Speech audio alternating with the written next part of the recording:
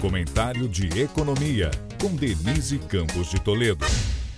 A PEC dos gastos, mesmo com cortes nos valores e no prazo, deve dar uma folga inicial importante para o novo governo.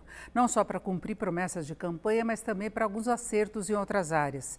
Mas a folga tem de ser muito bem administrada. Para começar, do lado das expectativas. Mesmo com restrições em relação à versão original, ainda deixa uma certa impressão de menor comprometimento com o ajuste fiscal, o que só a prática e a definição de novo arcabouço fiscal poderão dizer se está correto ou não.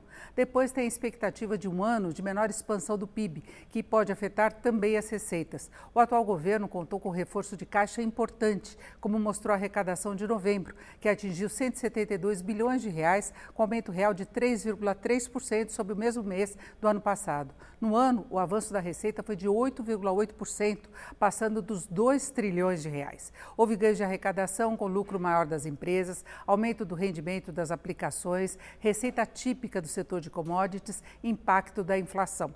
Situação que deve perder ritmo com a expansão menor da economia doméstica, controle da inflação e também desaceleração da economia externa. E ainda tem as pressões por gastos, que passam até pelo Congresso, não só com medidas que ampliam despesas em determinadas áreas, mas até com decisões em benefício próprio, como nós vimos há pouco, o reajuste dos servidores e lideranças da Câmara e do Senado.